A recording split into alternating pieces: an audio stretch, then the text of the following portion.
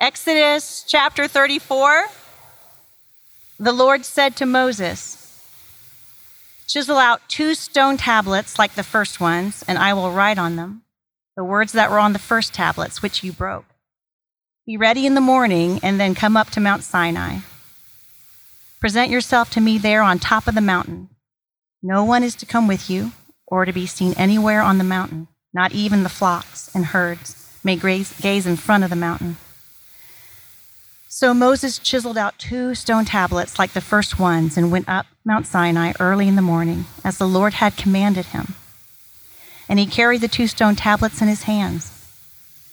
Then the Lord came down in the cloud and stood there with him and proclaimed his name, the Lord.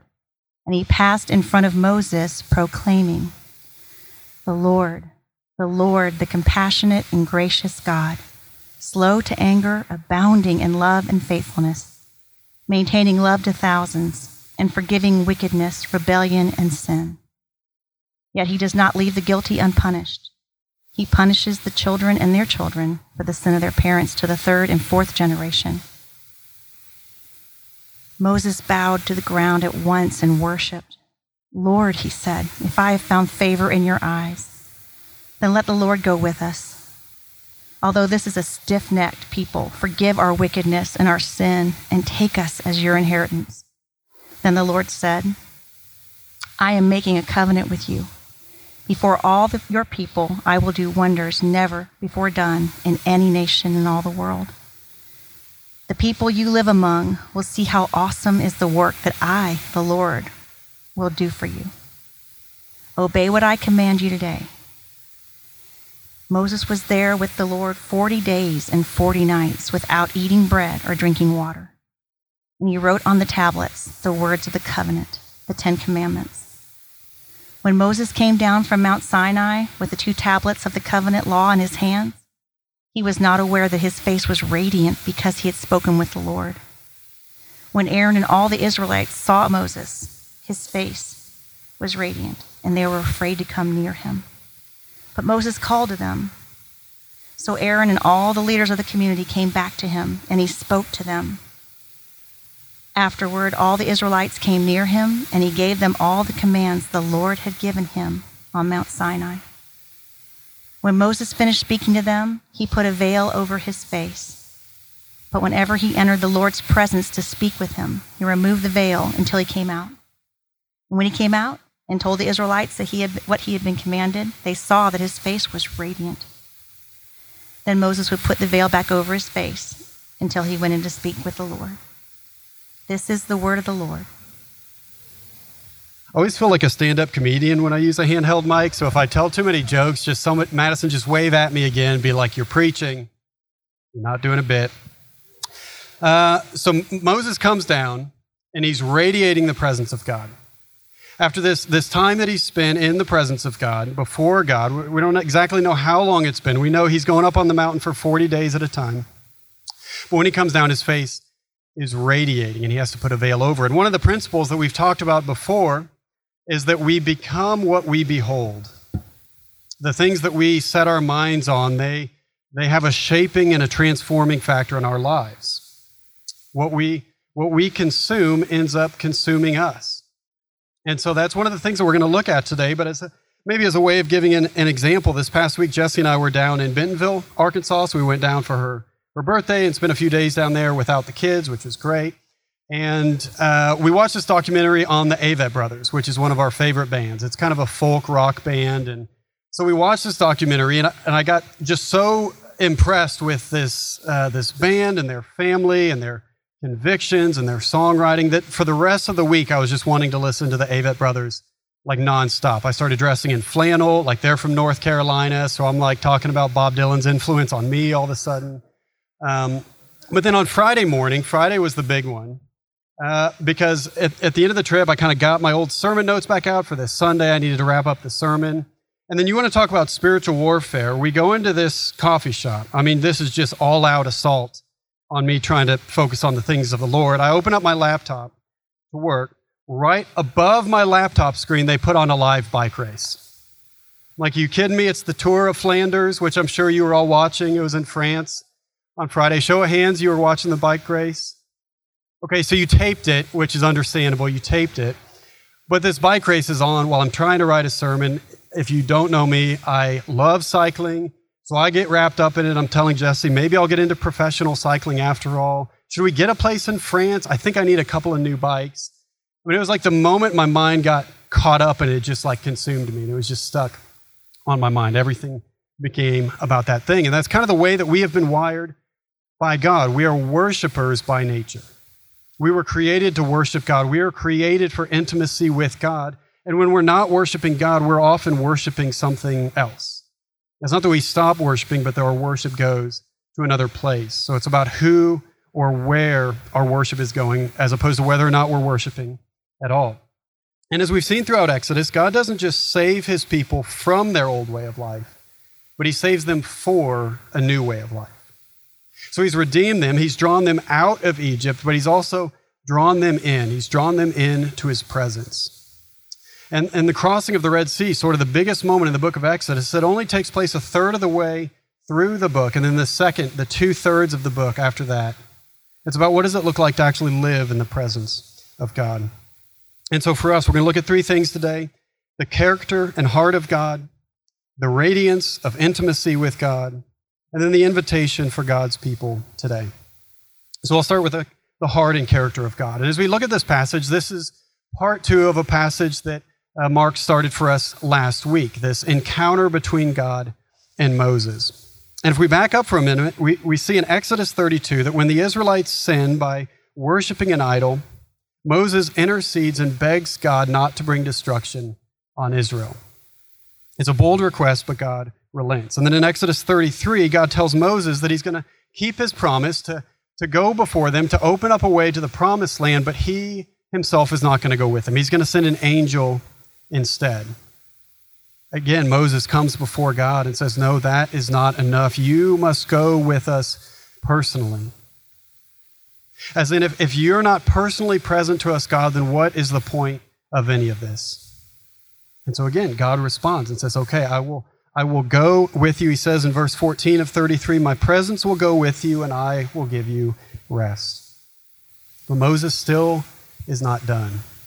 He's on a roll, and so he makes a third act of intercession. He says one more thing: show me your glory. And it's remarkable, but God responds like this: I will cause all my goodness to pass in front of you, and I will proclaim my name, the Lord, in your presence. When my glory passes by, I will cover you with my hand, and you will see my back, but my face must not be seen. And so all of that is the context that leads us up to our passage today. In 34, verse 5, it says, then the Lord came down in the cloud and stood with him and proclaimed his name, the Lord. And he passed in front of Moses, proclaiming, the Lord, the compassionate and gracious God, slow to anger, abounding in love and faithfulness, maintaining love to thousands and forgiving wickedness, rebellion, and sin. Yet the Lord does not leave the guilty unpunished. He punishes the children and their children for the sin of the parents to the 3rd and 4th generation. And so we'll notice that when God speaks, when he reveals himself, he describes himself in 4 ways, sort of 4 characteristics or attributes, things that are true of who he is. And this is significant because this is directly from the mouth of God. He's saying, this is who I am and how I want to be known and remembered. And the first thing he says is that he is compassionate, gracious, and slow to anger. I mean, isn't it remarkable that the first word out of the mouth of God is his compassion? It's not his glory, his power, his sovereignty, but rather his compassion, his loving kindness, his empathy for the down and out, the disconnected, his soft-heartedness towards us. The second word is gracious, that he offers us what we need at no cost to us. He literally gifts us his presence. And he says he's slow to anger, meaning sure, he can get angry when it's appropriate. He's angry with sin. He is a jealous God, but his anger is very slow building. It's long-suffering. And we've seen this all throughout the book of Exodus, that when people sin against him, God waits. When Israel's enslaved in Egypt and he knows their condition, he waits. And then he waits. And then he waits. 430 years go by, and then he sends 9 warnings. And then he waits. And then he sends a 10th, and he waits. And it's only after the Egyptians chase them out into the heart of the sea does his anger come alive and the waves crash down on them. And then when the Israelites sin against God, when they're grumbling in the wilderness, God waits and he responds, he provides. And God is such a patient and compassionate, slow to anger God. And that's the first attribute. The second one is similar, that he is abounding in love and faithfulness. If you remember, when they first made it out into the wilderness after going through the Red Sea, they were only there for 3 days before they started grumbling against God because they had no food or drink. And one of the things God does is he tells Moses to strike the rock. And when he does that, water flows out to quench the thirst of all the people. Now, this is 2 million people plus all of their livestock. And God provides enough water for them, not just in that moment, but for the next 40 years, he provides all the food and all the water they would need. And the point is that God provides abundantly. He provides above and beyond just our basic needs, but he provides abundantly. You could think of it in Jesus' first miracle, the wedding at Cana. The wine ran out, and he could have just made a couple of bottles of wine, enough to know, to be enough for the people. I mean, if he could do this miracle, surely he knows how many bottles of wine they need. But instead, it's barrels on barrels of wine to demonstrate the abundance of his provision. Or when there's 5,000 people out in the fields and they've been listening to him all day, Jesus takes a few loaves and fishes and he multiplies them. But not just what they need, because there are a dozen baskets that are picked up afterwards. I mean, there are leftovers after his miracles. He's so abundant in what he provides, and this is so that it can point us to his love and faithfulness. These miracles should point us to the abundance of his love, the abundance of his faithfulness. Now, the third thing is this, that God is forgiving of rebellion and sin. He forgives our sin, our rebellion, our waywardness. When we go our own way, he comes after us and he leads us back to himself. The imagery in the scriptures are powerful. He wipes away our sins. He buries them in the depths of the ocean. They're as far from him as the east is to the west. He forgets them. He takes off our dirty clothes and puts on white linens. One look from the rebellious back to the Father, and he forgives and restores. One tear from the prostitute, one act of faith by the leper, one moment of hope from the tax collector. And Jesus is ready to forgive, to heal, to restore, to save, to invite them into life and blessing. And so God is compassionate. He's abounding in love. He's forgiving of rebellion and sin. And then fourth, he is just in punishing the guilty. For those that continue to sin against God with no remorse, with no change, who lead his beloved children astray, God is just in bringing punishment. But notice that it says his punishment is to the 3rd or 4th generation. It's significant, but it's not abundant like his love. Because he says that his love and faithfulness extends to thousands of generations. And so he's slow to anger, he's just in punishing the guilty, but his abundant nature is for his love and faithfulness to his people. And this is who God is. This is how he reveals himself to us. And God is who he says he is. And so in those moments where we doubt and where we struggle and we wonder, is God punishing me? Is he mad at me? Is he disappointed with me? We go back to these things in the scriptures and we see that he is abundant in love. He is full of compassion. He is full of grace. He is full of truth. He does punish the guilty. But to those who give him one look, he forgives and he restores. It's a beautiful and a significant moment between God and Moses. And Moses is changed forever. When he comes down the mountain, this is the second thing. It's the radiance of intimacy with God. It says in verse 29, when Moses came down from Mount Sinai with the 2 tablets of the covenant law in his hands, he was not aware that his face was radiant because he had spoken with the Lord. When Aaron and all the Israelites saw Moses, his face was radiant, and they were afraid to come near him. Verse 33, when Moses finished speaking with them, he put a veil over his face.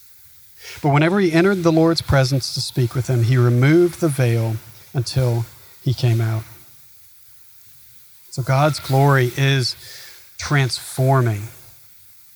It changes Moses. It makes him radiant. And in the same way, it makes us radiant too. When we come before the Almighty God and all of his glory, it changes us. It transforms us. Moses not only experiences the glory of God, but he is transformed by it, and then he radiates that same glory in a visible way to others. But in John 1, it says this, we have all seen the glory of God in the face of Jesus. And so what Moses experienced in that moment on that mountain is now available to every single one of us through the face of Jesus. Paul reflects on this story in 2 Corinthians 3, which is a great place to go in community group this week. It's sort of a parallel passage. And Paul says that people don't see the glory of God because they have not turned to Christ. But he says when anyone turns to Christ, the veil is taken away. And then the Holy Spirit works on us to transform us into the image of Christ with ever-increasing glory. So in the same way that Moses was changed by an encounter with God, we too are changed in the presence of God. Again, we become what we behold. In chapter 32, Aaron saw the Israelites, practicing idolatry. They had, brought some of their jewelry together. And when he saw that, he went all in on the idol worship, and he turned it into a calf, and he led them in this debaucherous worship service. Meanwhile, Moses asks to see God, and he is utterly transformed.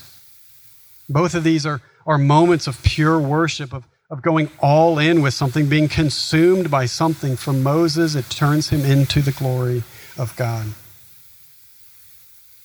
And so we can ask of anything in our lives, anything that we're looking at, anything that is consuming us, whether it's our hobbies or media or anything, what is it doing to us? What is it turning us into? Is it making us more like Christ with ever-increasing glory, or is it not? One of the things I hadn't noticed before in this passage, why does Moses' face radiate with the glory of God? Off the top of my head, I would have said it's because he's seen God. He's had this moment where he's hidden in the rock, but he sees the back of God. But actually what the text says in verse 29 is that his face was radiant because he had spoken with the Lord.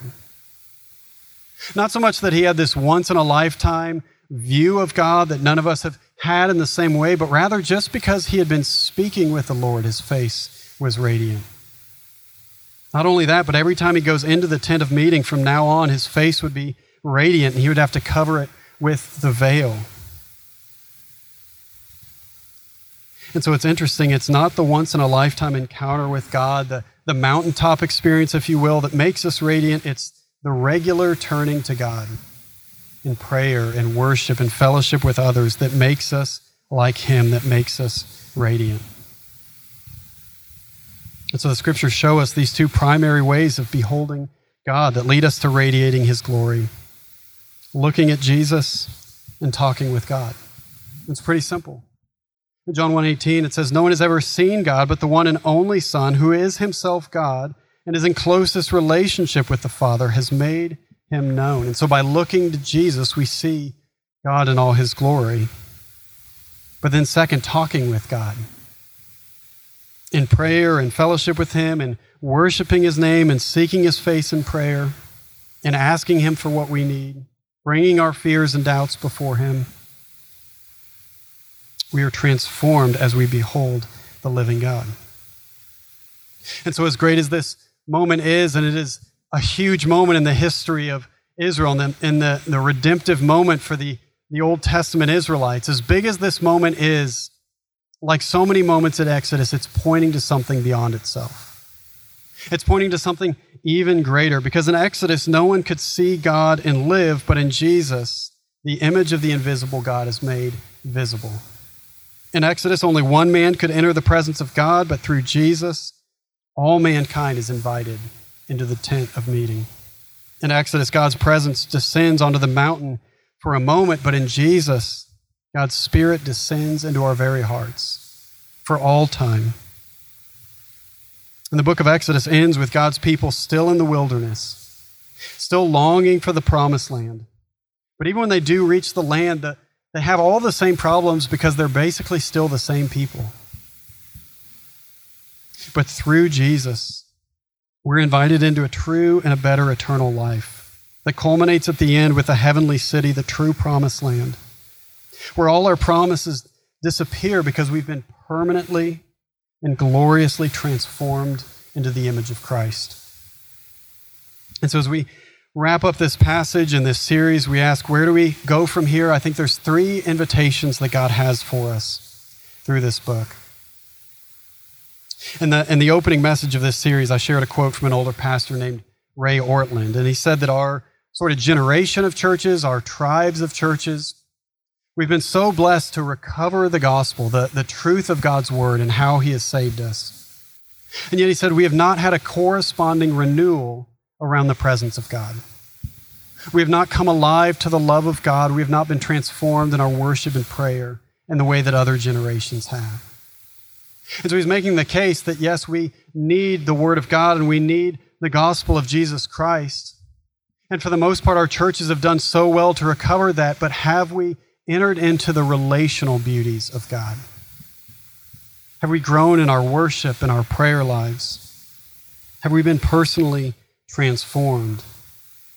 As Scotty Smith says, you can hear the lyric of the gospel and still not feel the music. And so the task of our generation, of this church and any church, is to maintain the truth of the gospel while also pressing forward into the presence of God. That which the gospel actually calls forth and cultivates to lead us into prayer and worship. And so, as I said, I think there are 3 invitations from Exodus, and the first is to worship God as he is. That God has invited us into his presence to worship him. The more we've spent time in the book of Exodus, the more I've felt like this is actually a worship series. I mean, really, these 12 weeks of looking at the book of Exodus, it might as well just be a worship series because it comes up in every single passage. It's the first commandment. It's what God tells Moses to go and tell Pharaoh, let my people go so that they may worship me. Even all the laws of Exodus, some of the ones that don't make sense, like don't mix fabrics, don't intermarry with other tribes, don't boil a young goat in its mother's milk. You're like, what are these for? It's all about purity of worship. I mean, some of them really didn't make much sense other than to illustrate something true about worship of God, that it should not be mixed with anything, that there should not be an ounce of idolatry in our hearts. It should all be worship of God. And so practically, what does it look like for us? And I want to encourage us to continue to prioritize worship in our lives. On a personal level, it could look like just increasing the amount of worship music that you put on during the day. It could be singing in the car or singing over your kids or finding some way that you can sing out to God throughout the day. But worship, like so many other things, is meant to be done in community. I want to encourage you to continue to prioritize worship. Continue to prioritize being here in a place where you can worship with other people. You can even come at like 9:55. Get in a few minutes early, get your coffee, talk to your friends. That great fellowship you have after church, it's actually available before church as well. If you have kids, we open the classes at like 9:45. When our kids were really young, like if Jesse was out of town, I would bring those boys like 45 minutes early. Like, y'all want to serve the Lord? I brought 3 of them. You want to start by checking the diapers. If you have goldfish they haven't eaten, so bring your kids in, be ready to sing, be ready to worship. The second thing is this: ordinary prayer makes us extraordinary people. If you think about how far Moses has come in the book of Exodus, it's really remarkable. When at the beginning he has all this influence in Egypt and he uses none of it. He kills a man and then is forced to to leave Egypt, to go on the run, and he moves out into the wilderness for 40 years. It's in the wilderness that he's transformed. It's in affliction and pain and suffering that he's transformed. And it's in the wilderness that he experiences the living God, the fiery presence of God. Even after he comes back, though, he's still a mess. And in chapter 4, it says that God is close to killing him, but his wife intercedes and saves his life. I mean, the guy is a mess for a long time, but when we reach the end of Exodus, he's like a giant in the faith. And what happened is that he had spent time in the presence of God. What changed was that regular interaction with the Father, day in and day out. Now, practically, there's no better way for us to learn prayer than with one another. In community group, at Friday night prayer, and in our Sunday services, we learn to pray with one another and from one another. Praying with others transforms our personal prayer life as well. And so ordinary prayer makes us extraordinary people. And then lastly, we've been blessed to be a blessing. It's one of the grand themes of the book of Exodus that God draws us in to send us out. We're a people with a new identity and a people with a new mission. We exist for God and we exist to make him known. And so our mission, according to the New Testament, is to proclaim the good news of the kingdom to those far from God, to create communities of light in the darkness, to bring healing and renewal in all the places where God has put us in this world. And so I think it'd be appropriate for us each to consider who God has put in our lives that are far from him. I mean, what are just like 2 or 3 or 4 people that don't know the Lord that are in and out of your life every single week? And if you think of those 3 or 4 people, what would it look like for them to become a fully engaged follower of Christ? What would those steps be between now and then? What would those conversations be? What would the relationship look like? And chances are, if you're investing creatively and prayerfully in the lives of 3 or 4 people, you'll find that God has already prepared 1 or 2 or all of them for those conversations. And so God has drawn us in to send us out. God is inviting us deeper into his presence. Prayer makes us extraordinary people, and we're blessed to be a blessing. I always feel a sort of completion, sense of completion at the end of a series. I don't know if that's just me, because there's not that many things that are actually finished in ministry. You know, it's all baby steps. Shout out, what about Bob, for the 35 plus crowd? Baby steps in the hallway, baby steps to community group. When we reach the end of a series, it's a sense of accomplishment, but we also are in the midst of a lot of transition as a church. We're growing, folks are getting baptized, our groups are multiplying, leaders are joining our team. And so for us as leaders, we've been talking in our meetings, our team meetings, and just saying we're not excited because the church is growing. We're not excited by the metrics. We're excited because people are growing. What we feel like God is doing in our midst is so incredibly encouraging because of how it's transforming each of us. What's happening in the hearts of our members and the hearts of you all, what we get to see as leaders, is one of the most profound and beautiful things I've ever seen in my life. One of the most fun, one of the most enjoyable things I've ever experienced in ministry. And our heart for you as leaders is that we would continue to seek him. That the main thing would be the main thing, that we would seek God's face. That we would stand firm on the word of God and the gospel of Jesus Christ. But that we wouldn't just live on past experiences or live on good theology, but that we would press into the person of God. Seek the face of the living God together. He is worth seeking. It's not enough for God that we should be saved, and it's not enough for us that we are just saved. Instead, he saves us for something, to live in his presence. And so he has drawn us out of the waters so that he might draw us into his presence, that we might live there forever. Let's pray.